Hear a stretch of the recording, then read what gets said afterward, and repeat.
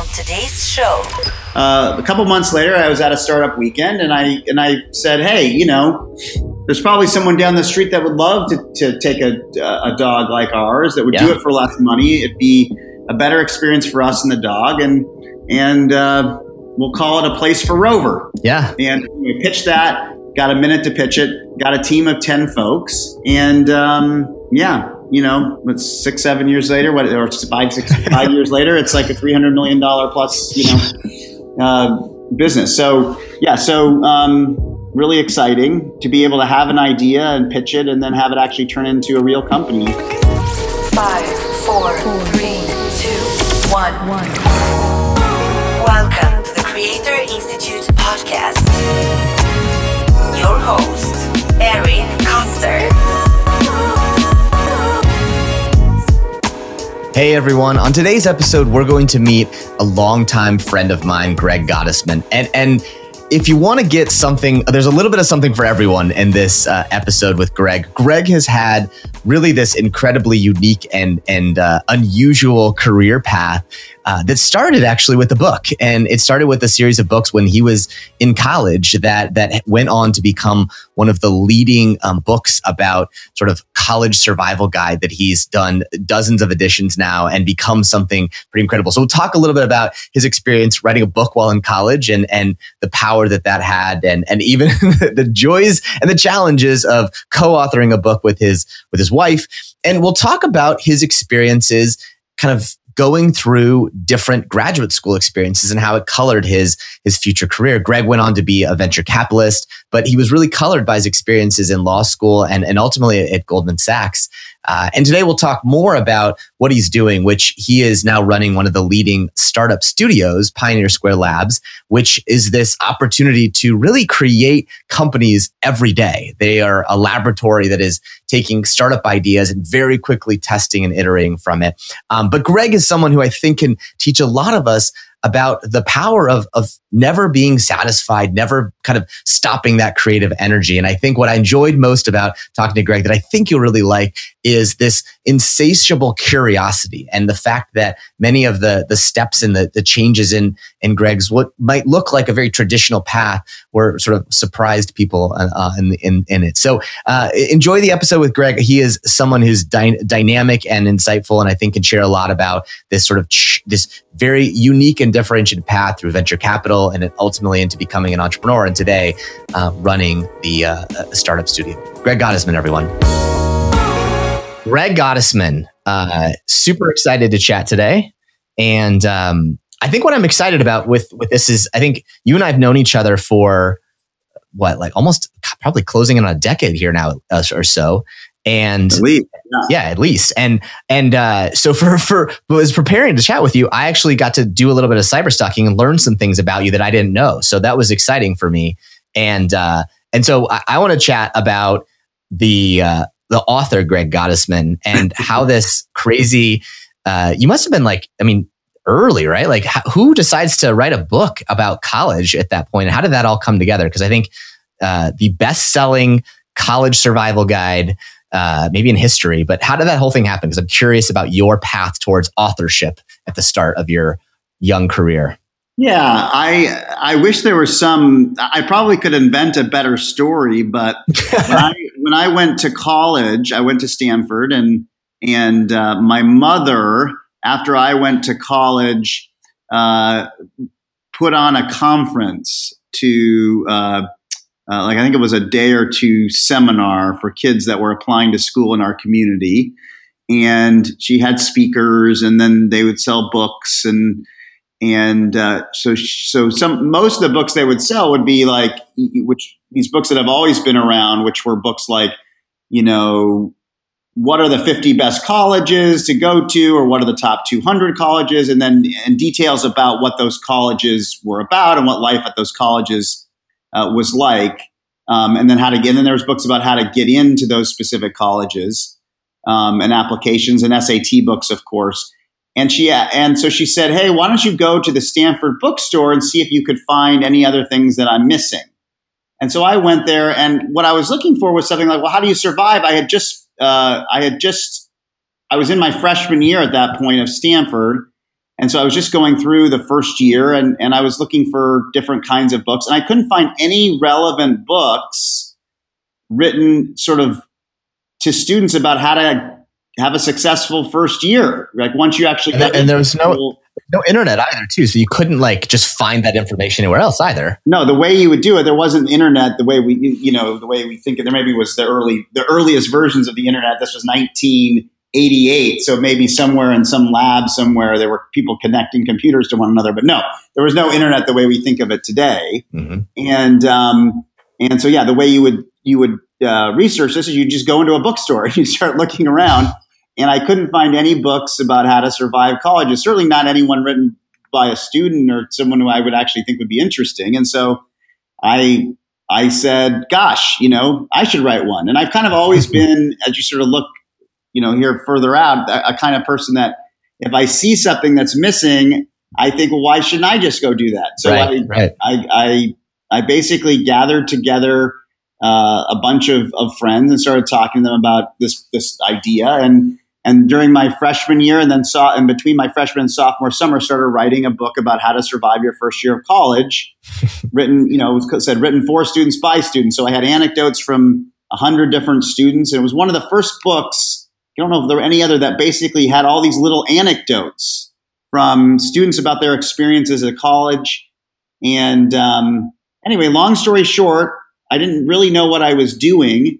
I sent a couple chapters to, I think, 2 publishers, maybe 3. And one of them wrote back and said, and this was Simon & Schuster at the time, or a division of that, and said, yeah, we're interested. And they sent me a contract. I would have paid them to publish the book because I was so excited. Right. They sent me a contract. I didn't, in retrospect, when it became very successful, I realized I probably should have done more negotiating. But I was just so excited someone might actually publish my book that I signed the contract and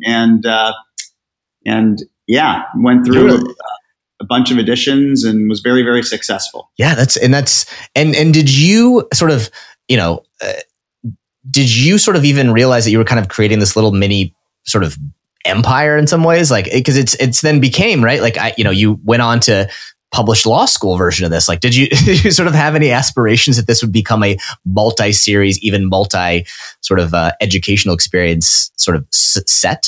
No, I had no aspirations of becoming anything other than college survival, and I didn't have any aspirations other than having it go into its first edition. And then the first printing sold out really quickly, and then it went through, I think, 7 or 8 printings of the first one, and then it had 7 editions, and so I had no aspirations when I first wrote it that it would become anything more than, wouldn't it be just awesome to have a book published? Yeah, it would be awesome. I really loved writing, so I was on the newspaper.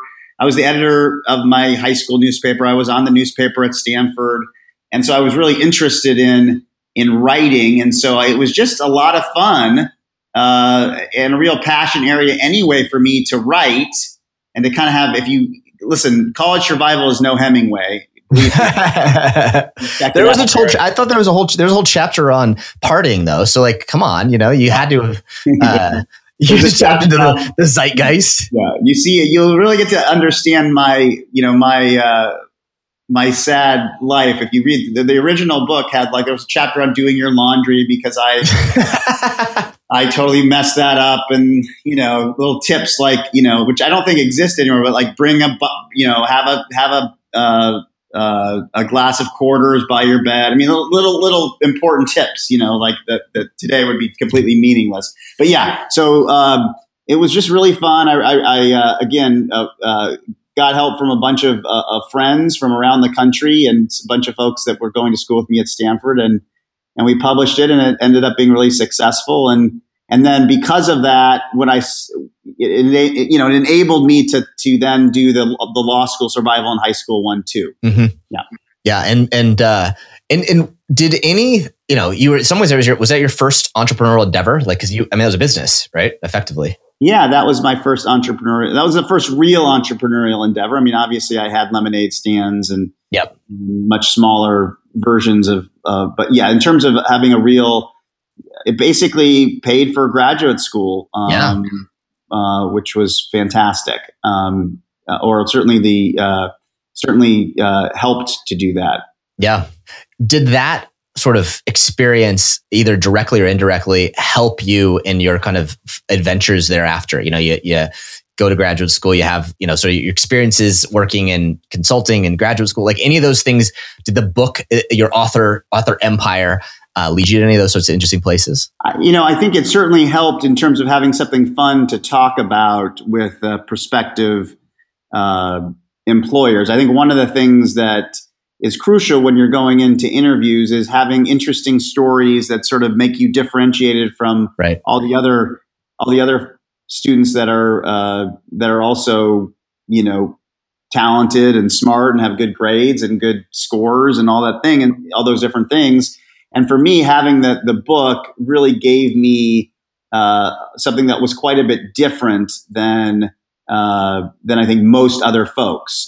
It's easier now to publish a book, and more people do it, and more people should do it, because it's, it has gotten where you can just using technology, not just publish something, but distribute it. Right. Back then, it was much more difficult. There were all these gatekeepers you had to go through. So for me, it was a real differentiator and something I was really proud of. And also, there's something about having something tangible. Yes. That I still, even today, I've started a bunch of businesses, as you know, and invested in even more. Having a tangible product that you can touch and feel and look at, there's something psychically different about that and rewarding about that. And so that was really, and continues this day to be really cool. Yeah. When I mean, now, because you have kids in college, right? My oldest is applying to college as we speak.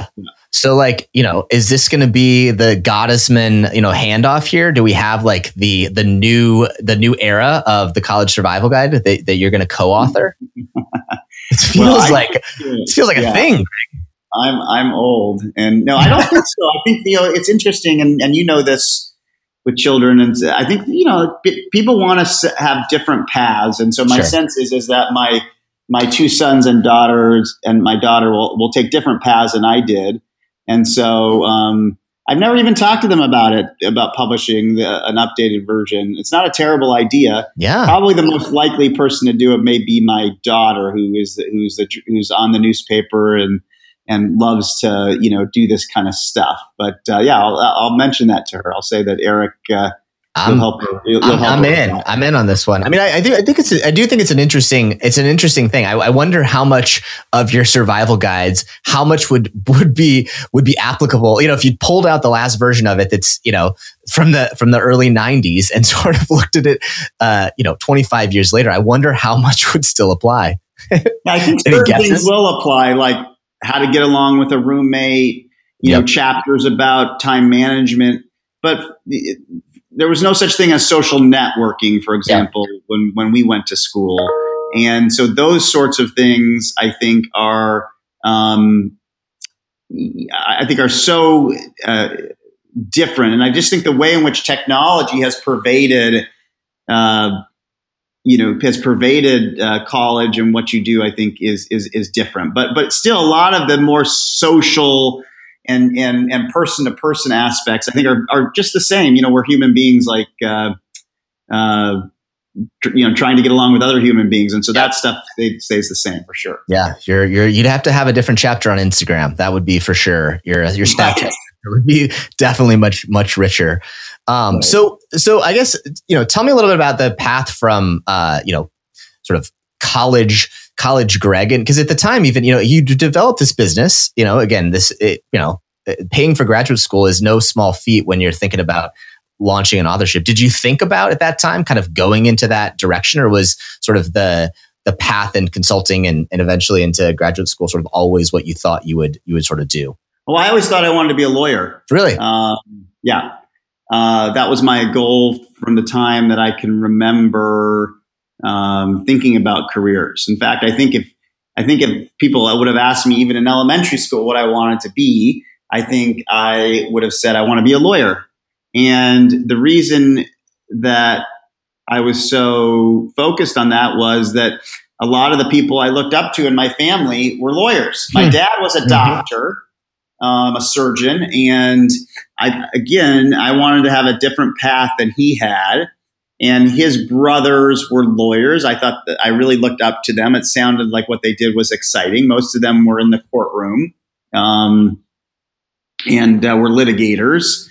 And it just seemed like an interesting life. It involved... You're a writer, right? So that was probably a better fit as you enjoyed writing. There's a lot of...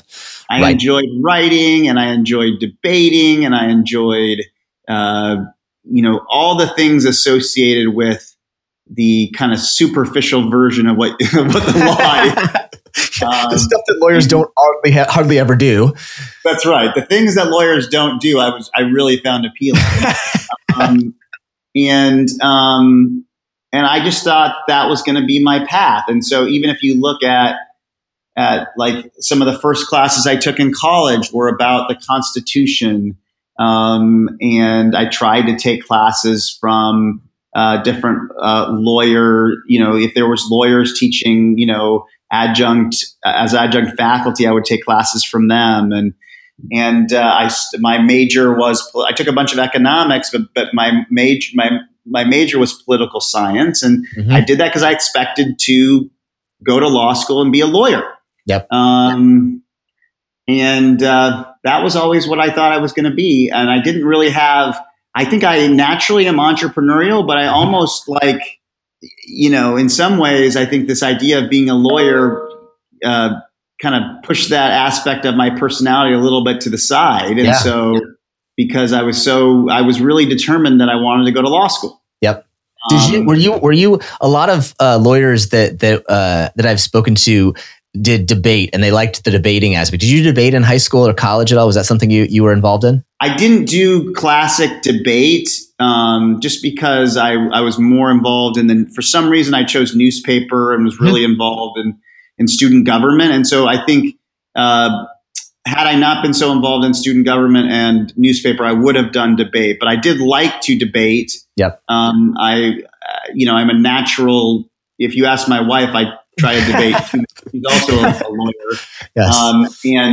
Guilty. But yeah, I think I love debating, but I didn't do. I never sort of found the way in which debate clubs did their competitions. I didn't find that quite as exciting as newspaper for some reason, or student government, and so I focused more on those other things. But that probably, if I had a little extra time, I would have done debate. Yeah, that's great. And so then when you took a job in consulting, was that sort of, was there a reason that you went in that route? Was it sort of designed because you thought that would most likely increase your chances of getting into law school, or how did you pick what your sort of first job was? This is going to make me sound absolutely terrible. So I can vouch for you're not absolutely terrible. Let's hear it. I really wanted to be a Rhodes Scholar because I thought that would help me get into a good law school, probably. Yep. And so I went and tried to do that and didn't get one. Didn't I made it through a couple rounds or whatever, and then no, I was not a Rhodes Scholar, and so by that point I hadn't actually taken the LSAT or prepared for it. I kind of was a little behind there, and I'm like, okay, let me go. I still always intended to go to law school, but I said, let me go, interview with all these firms that were coming onto campus and see what that's about. And so I did interview with consulting firms and investment banks and, firms like, again, people that were coming to campus just to try it out. Why not? And kind of really thought that consulting sounded like an interesting thing to learn business. What was the downside of getting paid more money than I deserved to be paid at the time? And then as part of that, I had always planned then during that job that I would also study for and prepare for the LSAT, which is I did. Yeah. And then did you intend always? I mean, you went double grad school here with the MBA, the JD MBA route. Did you think that did that experience lead you into that route, or was it did you always think that you were going to do that? Everyone at BCG and firms like McKinsey and the investment banks, everyone applies to business school. Very few people apply to law school from there. Yeah, you were an ugly duckling on that front. Yeah. And so at that point, Harvard Business School did not require the GMAT. And I hadn't taken the GMAT, but everyone else was applying. And so I thought, why the heck not? Yeah. And so I applied to Harvard Business School. And then I also applied to a bunch of law schools. So I was always intending to go to law school, but I thought, why not also just apply to this business school? It seemed like a lot of people were doing that. And of course, who knew, not expecting that I would get in, but I did. And I also got into Harvard Law School. So, and then you apply to a third school, which is the JD MBA thing, but that's sort of a little perfunctory. And so that's how it ended up happening. I really had fully intended just to go to law school. And I happened to get into business school, and that really changed my trajectory, I think, in some ways, because it's sort of, I really had a great time at business school in addition to law school. Yeah. Yeah. So tell me about that. I mean, obviously you're going into law school, or even thinking about applying to law school, with a lot of the Perry Mason dreams, right? Like probably be a courtroom lawyer. I'm good at arguing. Did that sort of experience as being able to do the business school side of things at the same time change the way you thought about lawyers, change the way you thought about law? Like what was the shift in your mindset that happened when you sort of got that complementary piece of your experience? Well, yeah, certainly being, having then worked in business for a couple of years. By the way, before I did BCG, I also went and was the finance director for an attorney general race. So again, back to the law. Yep. I really thought I wanted to be a lawyer. And so the campaign that I was excited about working on was for attorney general of the state of Washington. Yeah, you were going deep. You were going deep on law, right? Like this is like the Greg Gottesman at that point was like, he would probably not recognize the Greg Gottesman of today, would he? No, I don't think I would have seen myself as an entrepreneur for sure. Yeah. Even though I had written these books and obviously very entrepreneurial in that way, I really thought I was going to be a lawyer. Yeah. That's what I wanted to do. Yep. And the thing is that everything that sometimes I feel like law is something, if you're really good at school, yes. I was really good at school. Like I'm like an exceptionally good at school. I don't know what else that prepares you for, but I'm good at school. Yeah. And, and then, I'm a pretty good test taker, and kind of a natural, easy path is to go down the law route. Yeah. And so it wasn't like, I feel like a lot of times people sort of go down this path because they're pretty good at, like, if you're a lawyer, a lot of times you're pretty good at school. You go, you can get into, you're pretty good at test taking. You get into a decent law school. You're pretty good at law school, and then you go and you're a pretty good lawyer. And 20 years later, you're like, what the hell am I doing? Yeah. Yeah. And that easily could have happened to me. I was fortunate that I had a couple other things get in my way that didn't allow me to ease what was the path of least resistance, which I perfectly would have taken. Yeah. Did you go through the traditional, I guess, let's talk about that. Like, obviously the traditional path in law school is you sort of, at some point you do the on-campus interviewing for big firm jobs, right? Like that's kind of what most people sort of associate with the traditional law path. How did that play out for you? Because what did that experience look like for you that sort of, as a JD MBA, that may have gotten in your way a little bit, so to speak? Well, I was a JD MBA and I did well in law school.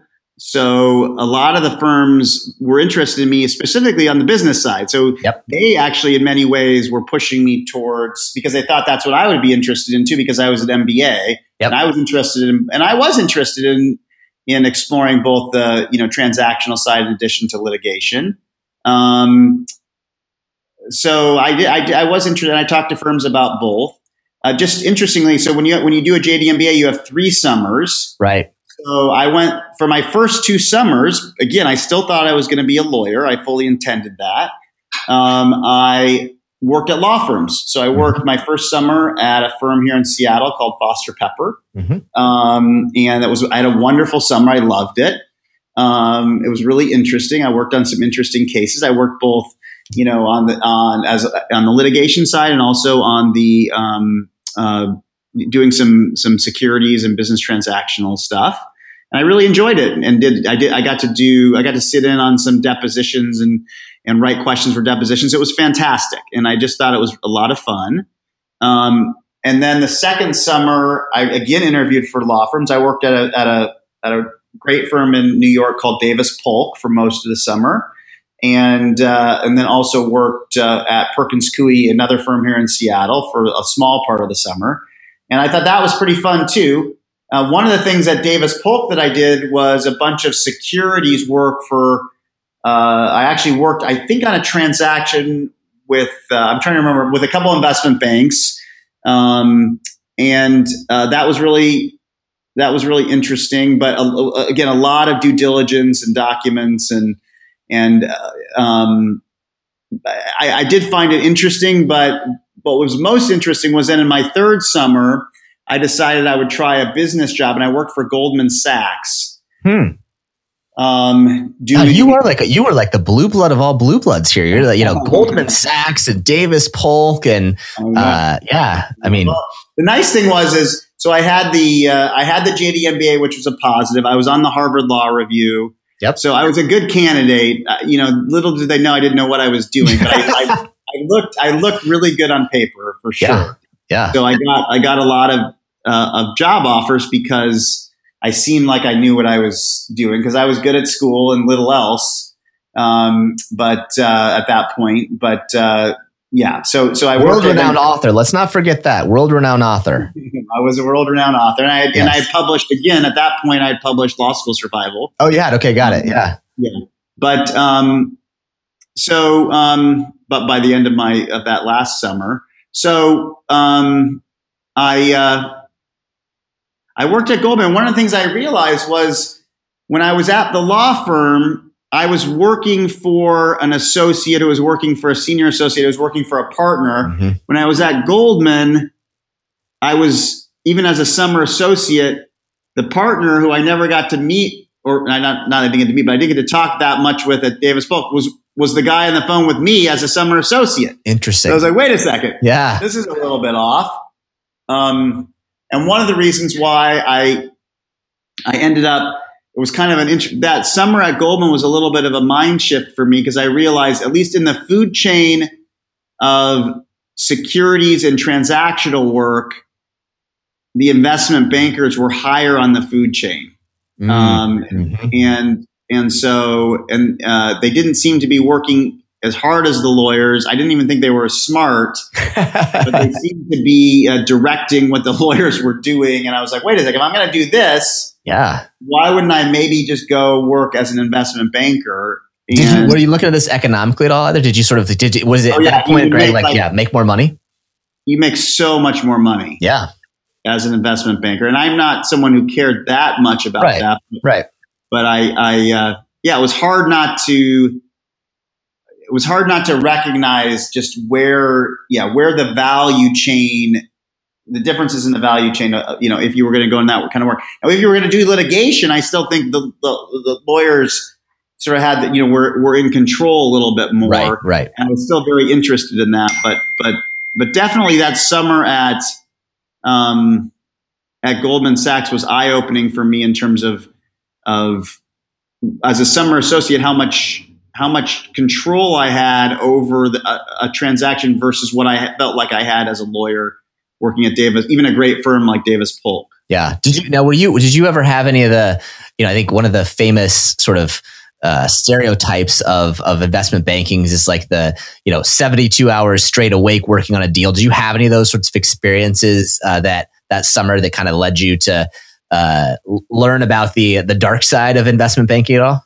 Yes, I did, but I loved it. I'm a glutton for that. I was young and I didn't need to sleep much, and at the law firms too, there was a little bit of that. But I was gung ho about spending all night doing transaction. I was just eating it all up because it was different. I didn't think I would spend my whole life doing this, but for a couple of years, why not? Yeah. Did you have any specific transactions you remember that were like kind of the ones that you feel like, led you to understand sort of, because now in some ways, you've sort of seen the full cycle now that you've been in all of the aspects.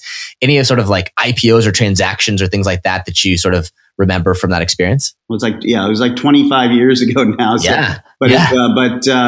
yeah. There was like a Heartstream IPO I think I worked on, and I worked on this interesting M&A transaction, and there was that was a really busy summer. I think that was a summer of 96, 97. So that was a really busy summer, and it was super fun.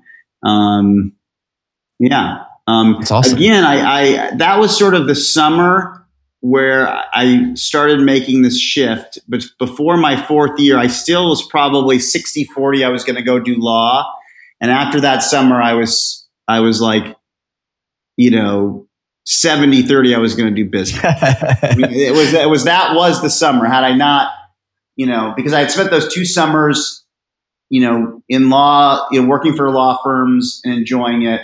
And then I had spent that summer, and I was like, wait a second, and it was a subtle thing, but I just came back to my JD MBA thinking a little differently about what I would do with my initial job out of law school. Did you find either of those two experiences? I mean, obviously you're sort of a rare person who had like high level investment banking side of finance world. You had the consulting world, and you had sort of big law. Did you find any of those experiences to be more akin to what you've seen as an entrepreneur? Like did any of them feel like they scratched that they're more entrepreneurial than the others, just in your sort of limited experiences early in your careers? I think the speed of investment banking is the most similar. Because at least at that time, there were so many different transactions going on. You're typically working on multiple transactions.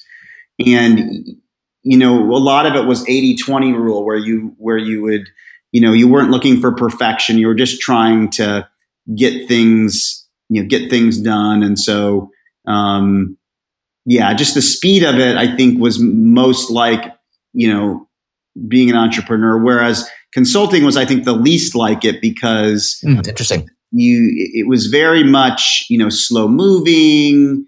You work with big companies, you take 3 months on a project, and it tended to be the strategic elements of it were interesting, but so much of being an entrepreneur these days is about test, and letting, that felt just the speed of that feels more like investment banking, but nothing. Again, entrepreneurship is its own animal. And by far, by the way, of all the things that compared to all those things, about 1,000 times better than any of those other.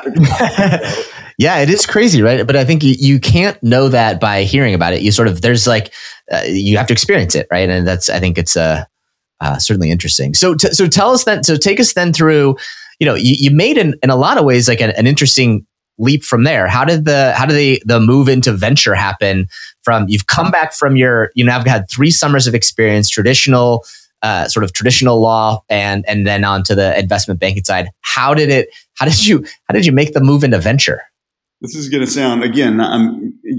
sound strange, but so I wanted to go back and work for Goldman Sachs. They'd given me a great offer. I could have done, technology banking, which is what I was really interested in, and I could have done some go-go 90s. Private equity, and my wife and I are both from Seattle. We were married, are still married, and she's the co-author of the law book too, right? So that must have been. Were you married when you co-wrote that book? Yes, and we stayed throughout the. Yeah, I was going to say.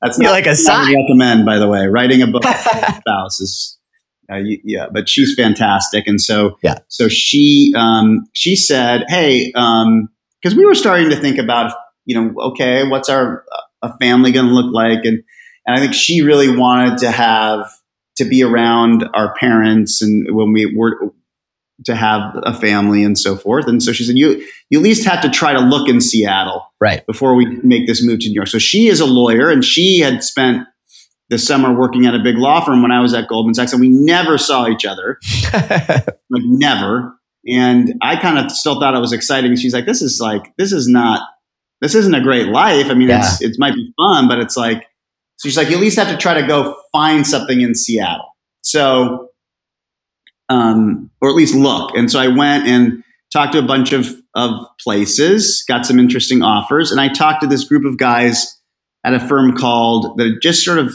kicked off called Madrona Investment Group. Mm-hmm. And they, at that point, weren't doing venture as much as private equity. They were doing, more big deals. They had a relationship with the Bass Group, out of Texas. But I met these guys and I just fell in love with these guys. One was Bill Ruckelshaus, who was a former, he was one of the guys that Nixon ordered to fire, the special prosecutor, and he really stepped down. Some amazing dinner conversations. Yeah, and so that was the Saturday Night Massacre, and he was the former acting director of the FBI and had been a Fortune 500 CEO. And Jerry Grinstein had been the CEO of Burlington Northern, the CEO of the precursor to Delta, and then he became the CEO of Delta while I was at Madrona, actually.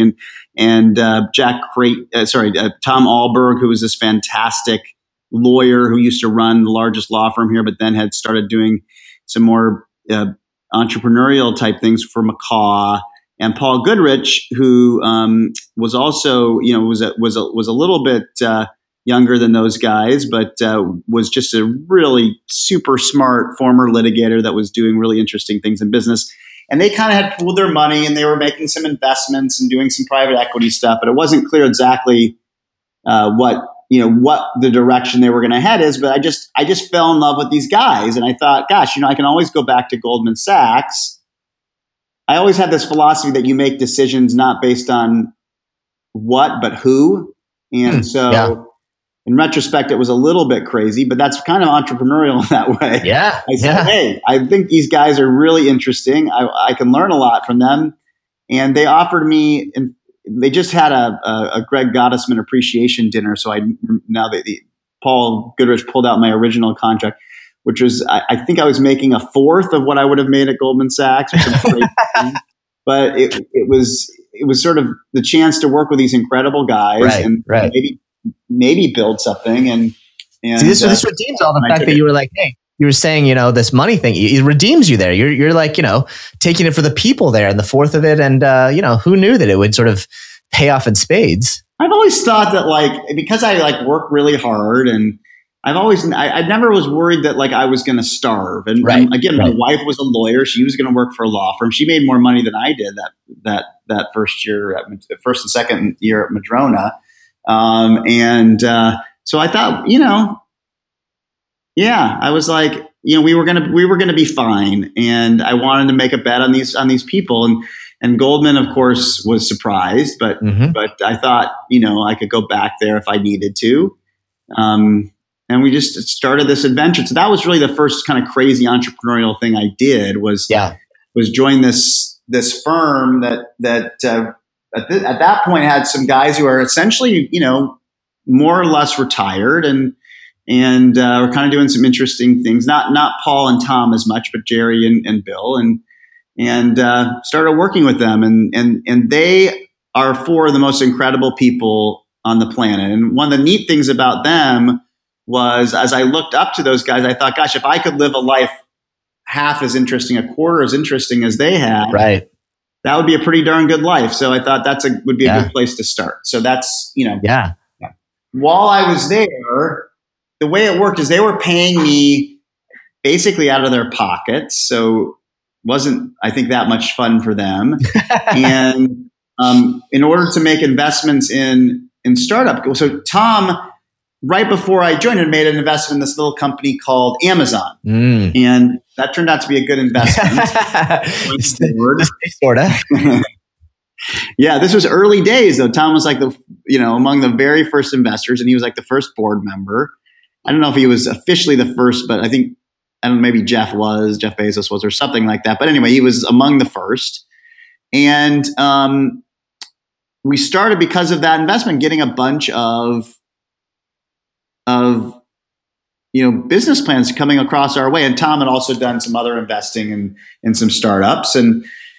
And I started looking at all these early stage startup companies and really enjoying, meeting with them, talking about their plans. And they had structured this crazy thing where they would loan me money to make investments alongside them in these companies, which at the time I didn't realize how crazy, irresponsible it was that I did do that.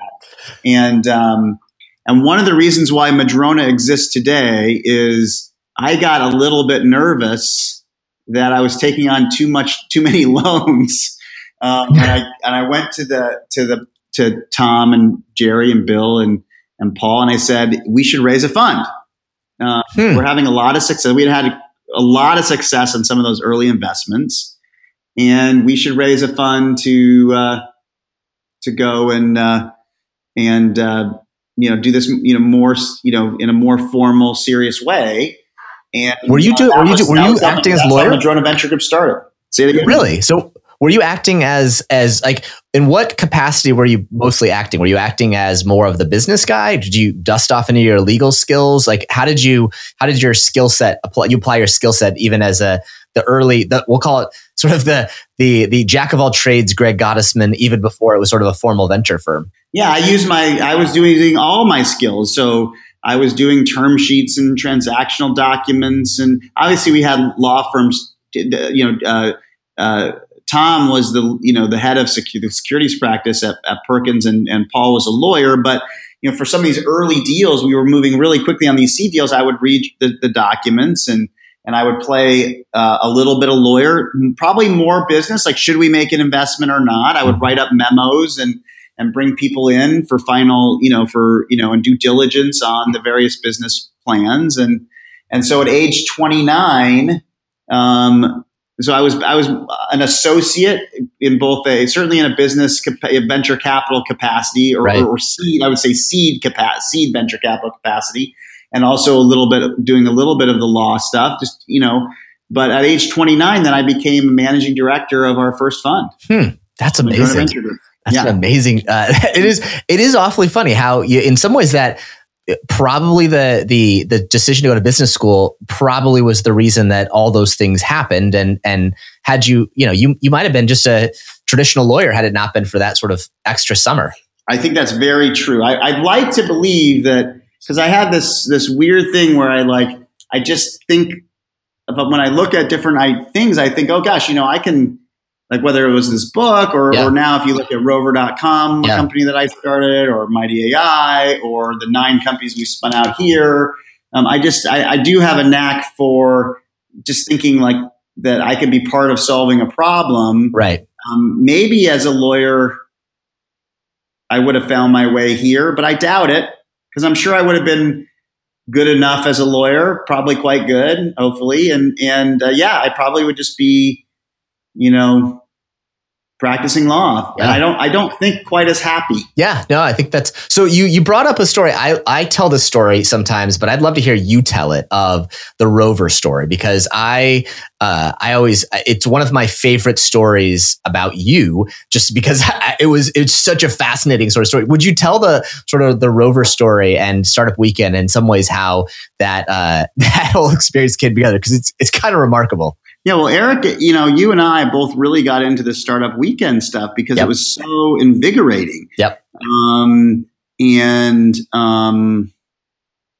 was a way to spend a weekend and just really exercise your kind of creative, juices on trying to see if you could start a company. Yep. So I judged at a bunch of these competitions, but I also like to go and attend them. Yeah. As did you. Yep. And I know you judge them too. You and I are like those people who are like addicts. Like my wife is like, you can't go anymore because you're too addicted to them. So I think you and I have that same disease. Would tell me, like, you have young children at home. What are you doing? Right. I would try to bring them with me because I thought it was so much fun. Yep. To go to these. Now, basically, what I do all day is essentially an extended Startup Weekend. That's my day job. Yep. So I basically, instead of just doing it on the weekends, I now literally do it every day. That's awesome. That's how much fun it is. That's basically what being running a startup studio is about. And we also have a venture fund, but I like the Startup Weekend stuff. That's what I kind of found. Just like you found your calling, I feel like this is what I was meant to do. So thank you to you and other folks who helped to push Startup Weekend forward. I kind of found what I really enjoy. Yep. Just starting these companies from scratch. So anyway, we had a bad family experience with our dog at a local kennel. Actually, just down the street from where our office is here, where we had dropped her off, and it was expensive. I think it was $45 a night. Wow. And then we ended up, we were playing Hoop Fest. So we were coming back, which is in Spokane, the world's largest 3-on-3 tournament. The kids were playing in it. And coming back, we were a little bit late to pick up our dog, and they wouldn't let us get Ruby, and so we ended up paying more. When we finally picked her up, she had kennel cough and was all scratched up. It was just one of the world's worst customer experiences. So a couple months later, I was at a Startup Weekend, and I said, hey, there's probably someone down the street that would love to take a dog like ours that would do it for less money. It'd be a better experience for us and the dog, and we'll call it a place for Rover. Yeah. And we pitched that, got a minute to pitch it, got a team of 10 folks, and it's 6-7 years later, or 5 years later, it's like a $300 million plus, business. So really exciting to be able to have an idea and pitch it, and then have it actually turn into a real company. Years later, one of the fun stories is that one of the folks that I worked with on that Startup Weekend was a kid named Phil Kimmey, who was home for summer and didn't have a legitimate summer job. He was a developer. He was kind of working on some side projects, and he was the best developer on the team by far that weekend. And so I said to him, hey, Phil, after we won the Startup Weekend, I said, what are you doing this summer? He's like, not much. If Phil Kimmey was actually working a job, Rover would not exist. I mean, if he had a legitimate job. Really? I'm like, do you want to come and hang out with me? We can actually build this thing out for real and see if anyone shows up. And he says, sure. And I can't remember. I was probably embarrassed. Like, I don't know what we paid him, maybe a couple $100 a week, or it was terrible if I look back on it. But he's still at Rover today. He's, really, he's one of the most senior execs, and he's fantastic. So that's great. That's an amazing. And was there sort of a moment in your head that when Rover happened? Parents are really upset. Oh, is that right? They're like, what did you do? When you went through Rover, did that change your mindset of you as an entrepreneur with that experience? Like, you're like, I mean, you had been one of the, if not the most respected venture capitalist in Seattle. And you had tons and tons of deals. Suddenly then here's Greg Gottesman, this entrepreneur. How did that shift in your mindset a little bit? Like, what happened as you were going through that experience and since? Yeah, well, what happened is I did it, and so we started building it, and I was the initial CEO until we got a real CEO named Aaron Easterly, who's the reason for its ultimate success. Mm-hmm. Because if I was still running it, I don't know where that company would be a long time ago for sure. But it was just once I started working on it, and it started, and customers started coming. And I was passionate about the idea and what we could do. It just, a light bulb went off. It's like, oh, this is what I'm supposed to be doing with my life. Yeah. And so, just like being a lawyer, whatever, I was good. I would have been good enough as a lawyer. I was a good venture capitalist. Yeah, absolutely. That wasn't, when you find something and you're like, oh my gosh, I couldn't wait to get up and go work on it. That's when you found sort of, more of a calling. So for me, just psychically, and what I just feel like I'm meant to be doing was something more along the lines of Rover. So Rover was really a shift for me, and just because I was just having so much fun with it too. It was and even though I was only spending 10% of my day, because I was a full-time venture capitalist at the time, it was like, I always wanted to get back to, and was really excited to get back to what we were doing on Rover. And that really led me then to start a startup studio inside of Madrona, and ultimately start Pioneer Square Labs, which is where I work today.